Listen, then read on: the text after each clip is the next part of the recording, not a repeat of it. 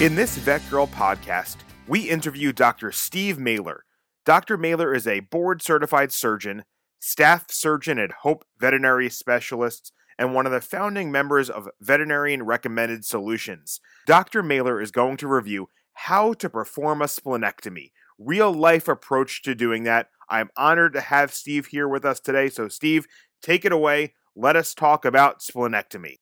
Oh, Garrett, thank you so much. I hope everybody can hear me okay.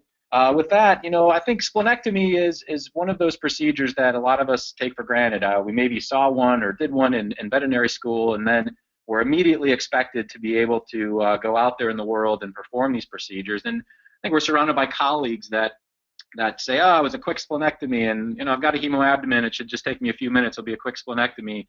I think this is a procedure that has an opportunity to be very successful in all of our hands, but it's also a procedure that can be fraught with a lot of complication if we don't follow a couple of key principles. So my real goal here is to talk about the fact that there are a lot of etiologies that would justify performing a splenectomy: benign masses, malignancies, some autoimmune diseases, splenic trauma, splenic torsions.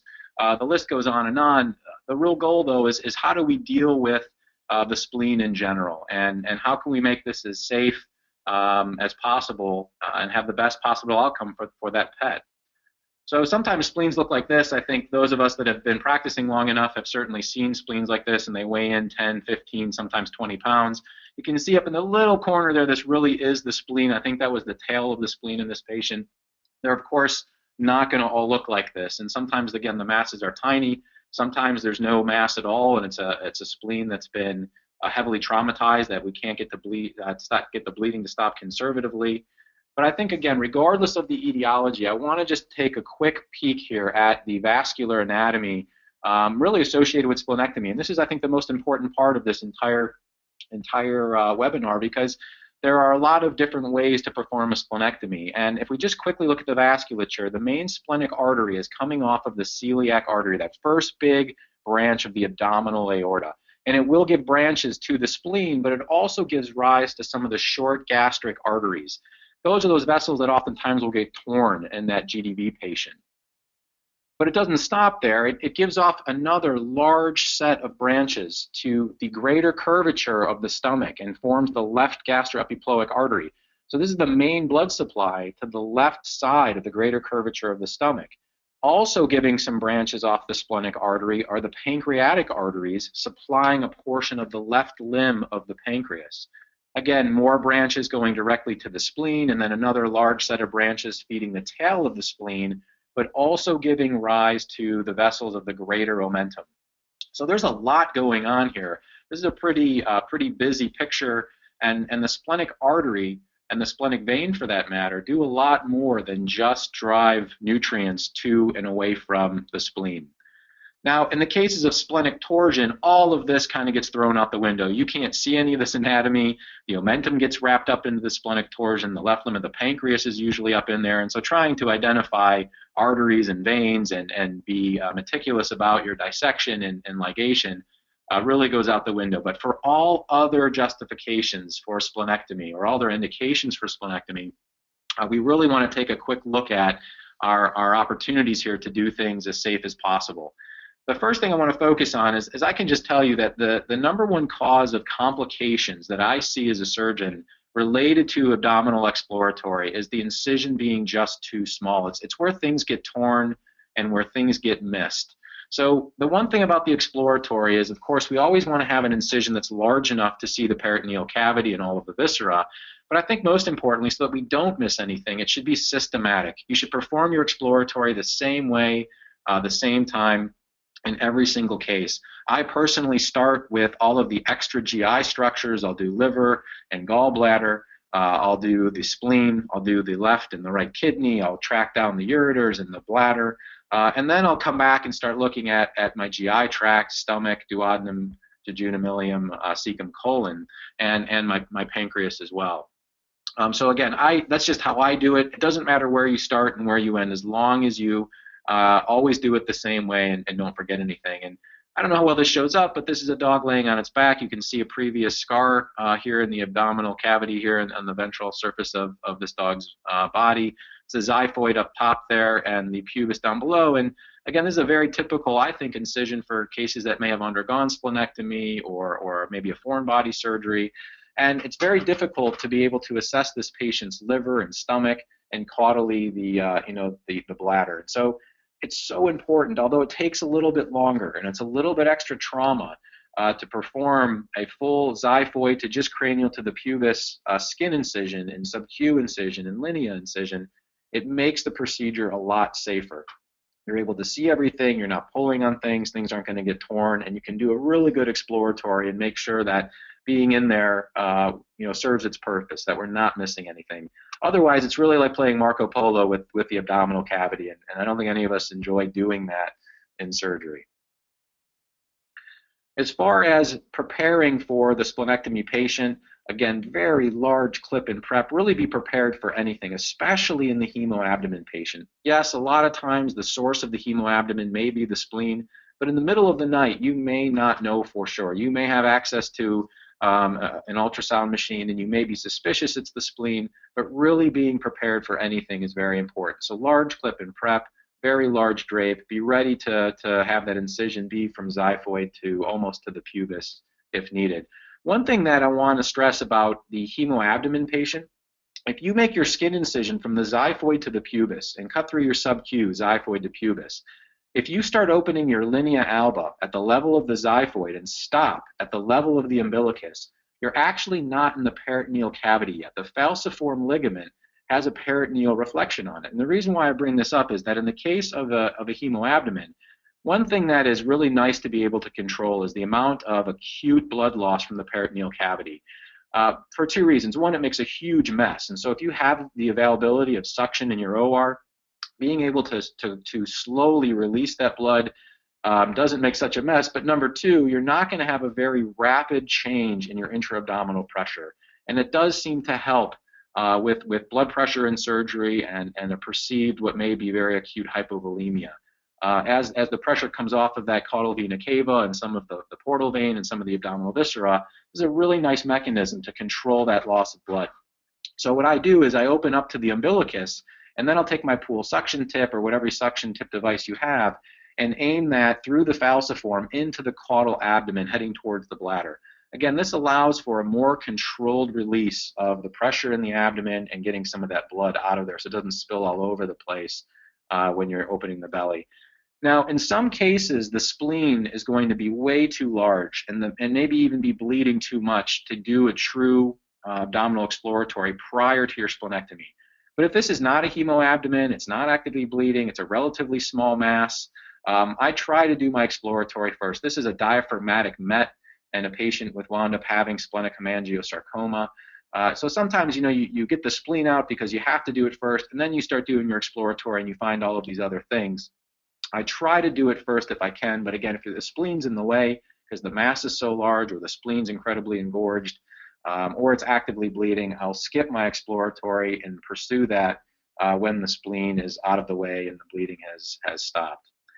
So again, this is, we all look at spleens like this. It's a big mass. It's bleeding. We don't want to miss anything else in the peritoneal cavity. In the background there, you can see there's a mass on the liver. Now, this wound up being a benign splenic mass and a benign liver mass. Lucky dog with a hemoabdomen. But we want to make sure we don't miss anything, that we biopsy everything and do the job the best we can. So when we talk about the actual splenectomy techniques, I like to split it up mentally into a few different options. One, complete splenectomy versus partial splenectomy. I will say that there's very few indications for a partial splenectomy, especially in an adult dog that may be otherwise healthy. This may be a case where you have a bad, some blunt abdominal trauma and a hemoabdomen that you can't control conservatively, and you get in and the spleen is cut in half or severely fractured. That may be a situation where you staple off or suture closed a portion of the spleen and that animal gets to save the rest of it. But in general, if you found a mass on the spleen, I don't recommend a partial splenectomy. A lot of the solitary appearing masses actually have diffuse disease throughout the spleen. We want to try to obtain a good surgical margin if it's malignant.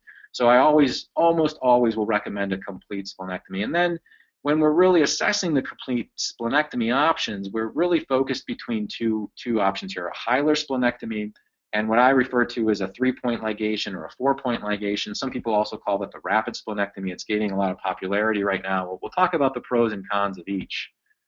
When we're referring to the splenectomy techniques and dealing with the vasculature, we're really talking about using hand suturing, which is the tried and true, some clips and staplers, which we'll talk about, and then we'll briefly mention some vessel sealing technology that has really become more available and more affordable for a lot of us. Again, regardless of the cause of the indication for splenectomy, minus the splenic torsion, there really is no rhyme or reason to prefer hilar over other techniques. The hilar splenectomy can be done in large masses, small masses, actively bleeding masses, again, diffuse infiltrative disease. The only time you can't really do a hilar splenectomy is the splenic torsion. You never want to untwist the splenic torsion. The reperfusion injury from that can be fatal, if not severely compromising to the patient. So we do the best we can with the splenic torsion and do some mass ligations. But all other forms of disease of the spleen that would require splenectomy, a hilar splenectomy can be performed. And it really comes down to your preference for vessel ligation techniques. What I will tell you, my opinion, may sound old-fashioned, even with all the technologies we have today, suture ligation is by far the most secure method we have for a successful splenectomy. It is potentially the most time-consuming, but it is the safest. And monofilament absorbable suture material is ideal for this, whether it's PDS, whether it's monocryl, whether it's some other brand that you prefer, as long as it's a monofilament absorbable. And the thing with size here is that if you think about it, the more material that makes up a knot of the suture, the less knot security you actually have. So for an example, 2-aught PDS has less knot security than 3-aught PDS. A surgeon's throw has less knot security than a square knot. So the goal of suture ligation here is to choose a relatively small gauge suture. In the case of splenic ligation or splenic artery and vein ligation, I'm probably looking at a 3-aught suture in most dogs, maybe 4-aught in some smaller patients. I want to do just a nice, simple square knot on those vessels to maximize my knot security in this case. So in general, depending upon the suture material you're using, you may only need 3 good throws or 4 good throws of a very simple square knot type pattern to really achieve good knot security on what I'll call a skeletonized vessel, a vessel that's free of a lot of fat or other tissues. So again, it may be hard to conceive of this just up front, but again, the more material that makes up the knot, the less secure the knot. So a surgeon's throw and a miller's knot actually have less knot security than a square knot. Maybe not less friction ability, but less knot security. So really important when you're dealing with suture technique. This is just a good example. The star on the picture is in reference to the head being in that direction. You can see the liver and gallbladder on the far edge there by the star. This is a nice big splenic mass. This is a perfect example of there's no way you're going to do an exploratory on this patient prior to getting this mass out. And it's really talking about these really large tumors. These tumors, again, they're heavy. They're 10, 12 pounds, sometimes more. And without having an assistant, these can be a little bit dangerous. Without having the abdomen fully exposed, these can be a little dangerous. Just the weight of this tumor alone is putting a lot of tension on those arteries and veins. And I've been in surgery where these have torn the arteries and veins off of the celiac artery or closer to the vena cava on the venous side. So having somebody in there just to hold the tension off of this.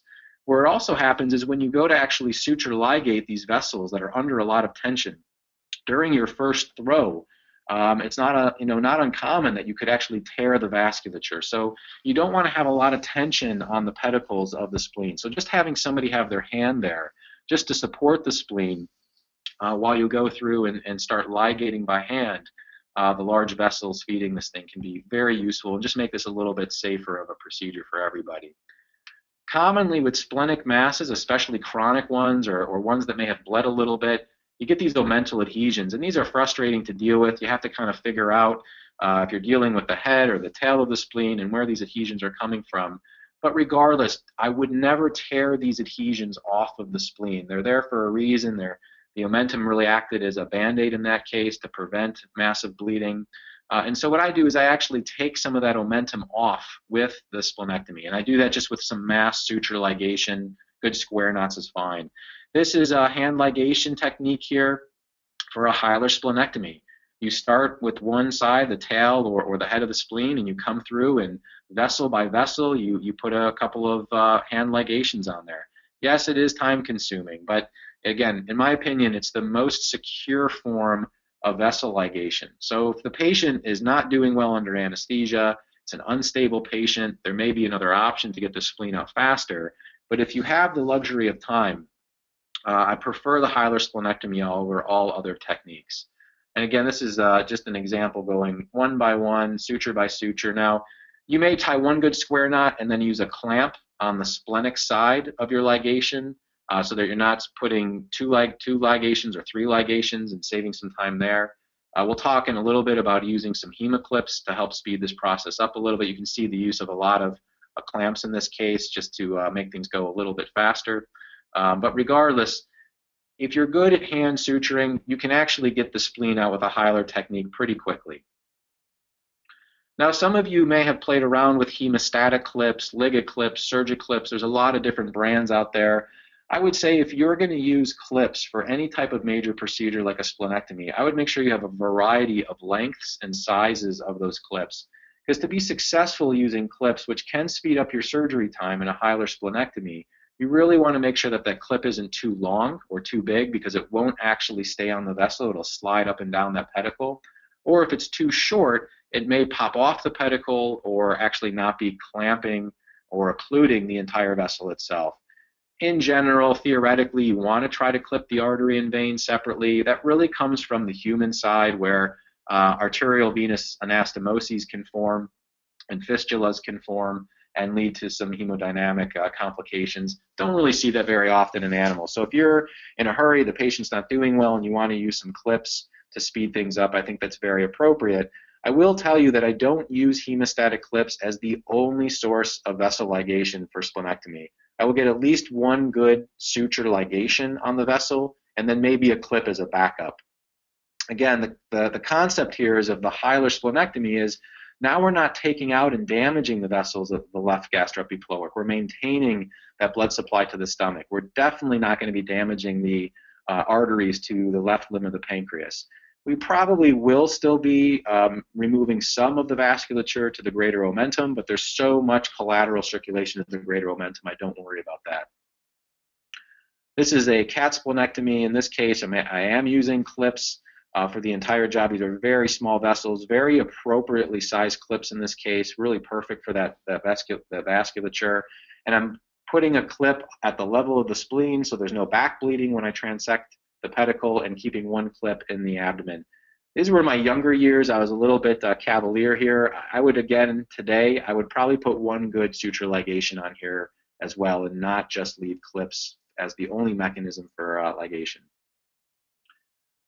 This gets a little bit messy, but this is what some people prefer when they're doing splenectomy. If you have enough hemostats and clamps, this again can speed your technique up, where you're putting a hand ligation on the vessel that's staying in the body, and then using a clamp towards the level of the spleen on that vessel, and start transecting your vasculature all the way through. So what you wind up with is a spleen that has 10 or 12 hemostats attached to it. Again, if you've got a pack with all kinds of hemostats and you want to quickly move through a hilar splenectomy, that's certainly one mechanism to do it.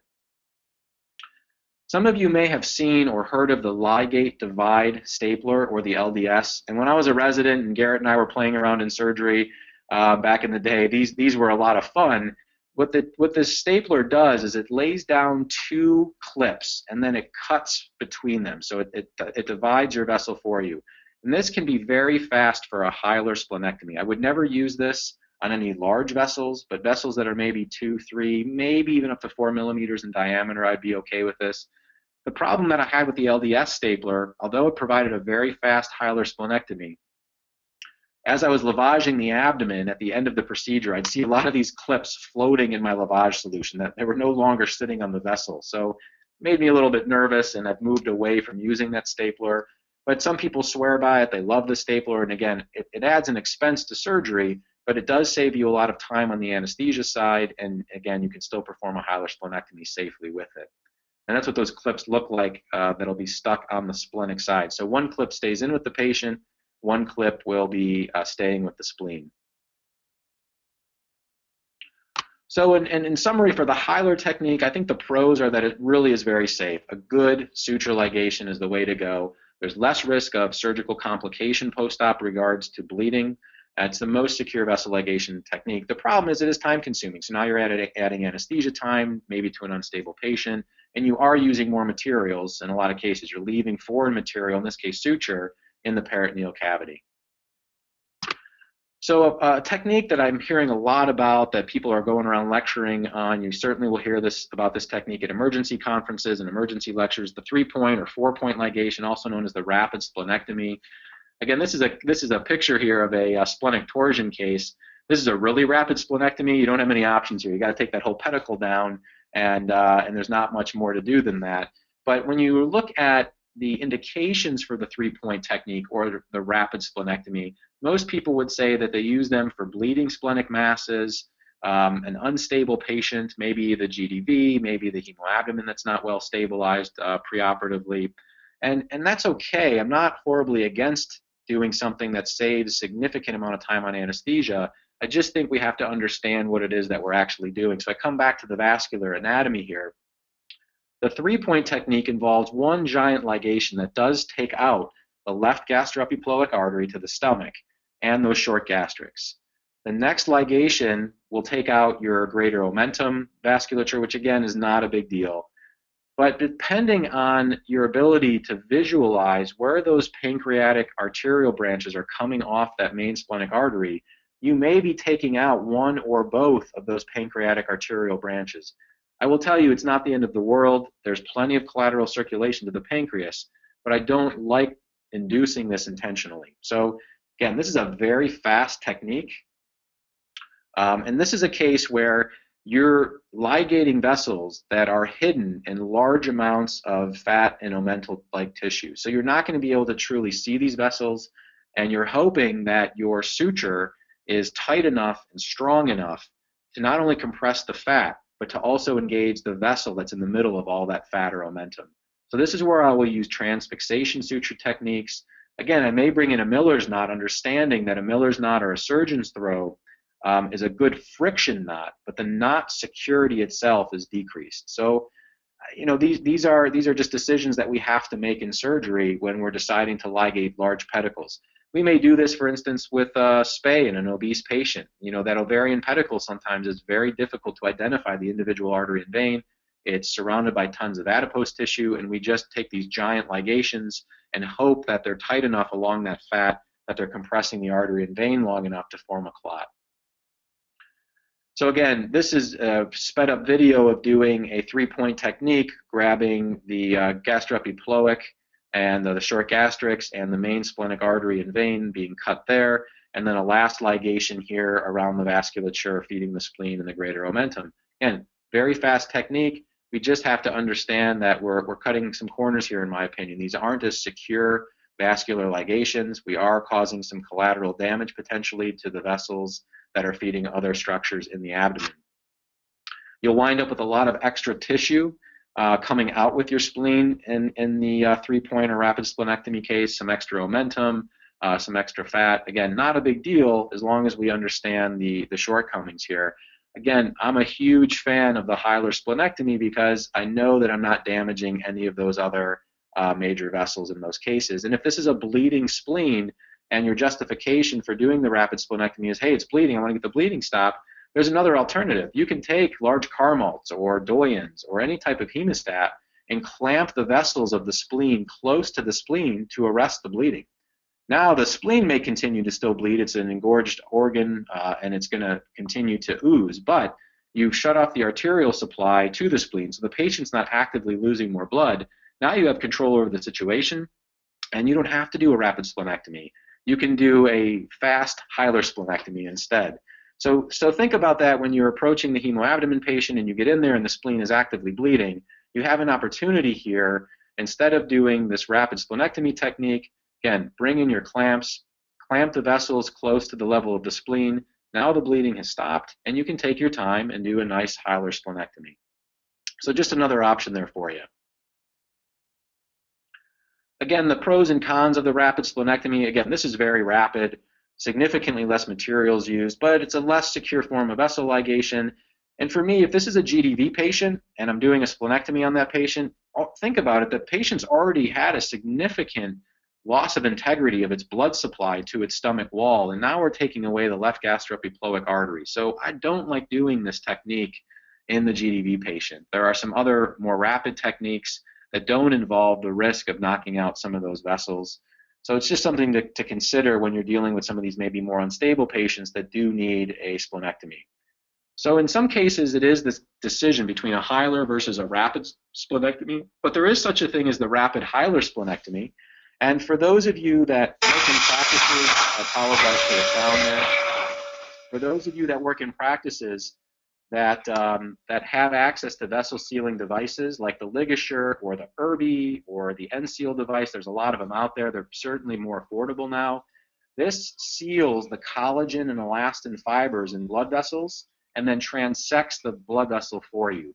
So this is an opportunity to do a very rapid, very safe hilar splenectomy if you have access to this technology. It really is a revolutionary type technology. Although it's just bipolar electrosurgery, it will seal vessels up to 7 millimeters in diameter. So again, it's a great alternative for those of us that do a lot of abdominal surgery or a lot of emergency surgery. I would certainly consider investing or having your practice invest in a device like that. We charge $100 to the client every time we use the device, and it actually starts to pay for itself very quickly. Again, now you're not using any suture or any clips or any staples, and it really decreases your anesthesia time, and you save money on the back end there.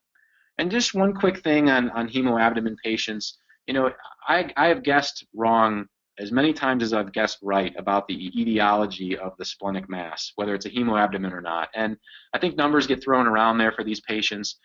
We hear a lot that hemoabdomens, 80% of them or 70% of them are hemangiosarcomas. I actually don't think that's true.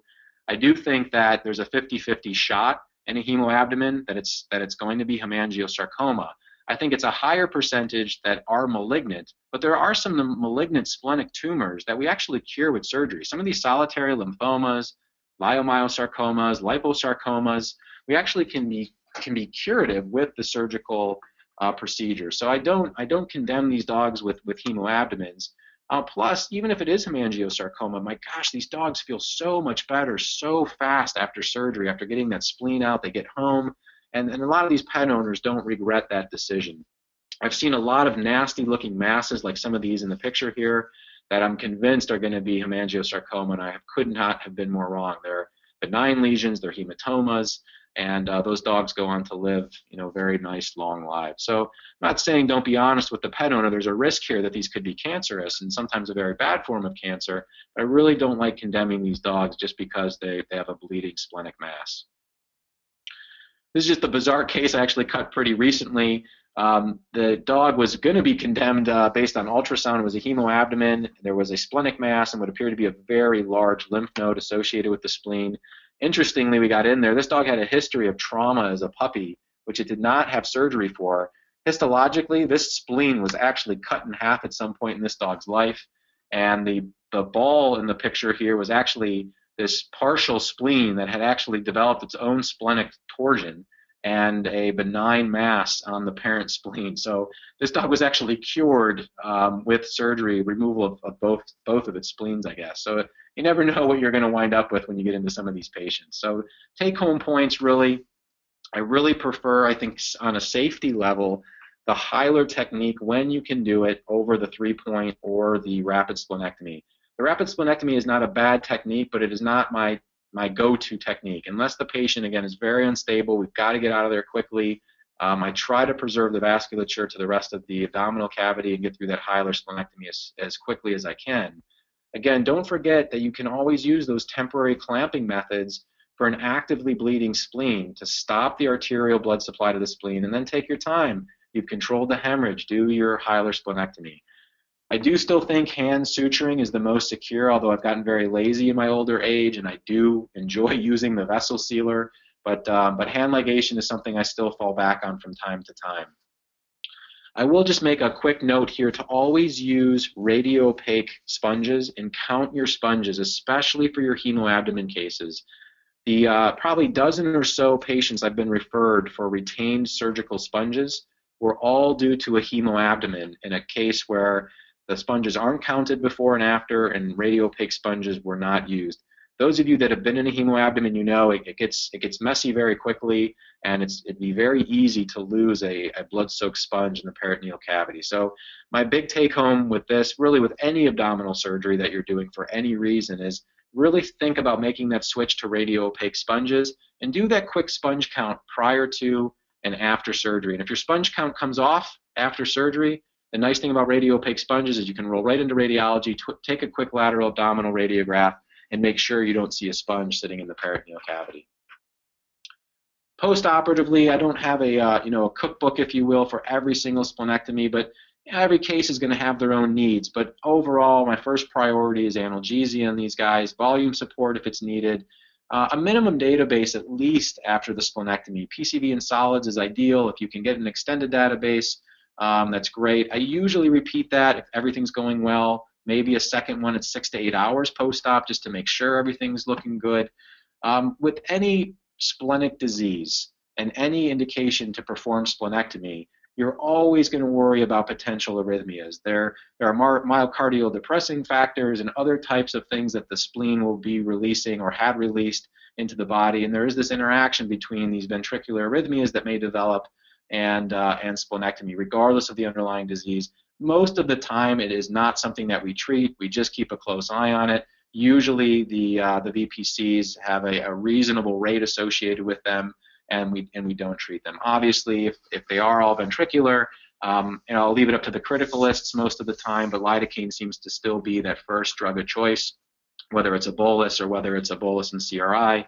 But just keep an eye out for those, and again, in any splenectomy case. And then I try to feed these guys as soon as possible, and especially in these hemoabdomen patients that source of bleeding is now removed, they feel so good so fast most of the time. I try to get them eating in home and spend as much time as they can with the family in case it is something like hemangiosarcoma. So I hope that that whirlwind tour went well for everybody. Steve, I can tell you that whirlwind tour went amazing for everybody. This was an awesome podcast on the splenectomy technique, different types, different options, and I thank you for being part of the VETgirl podcast series. Thank you again, Steve.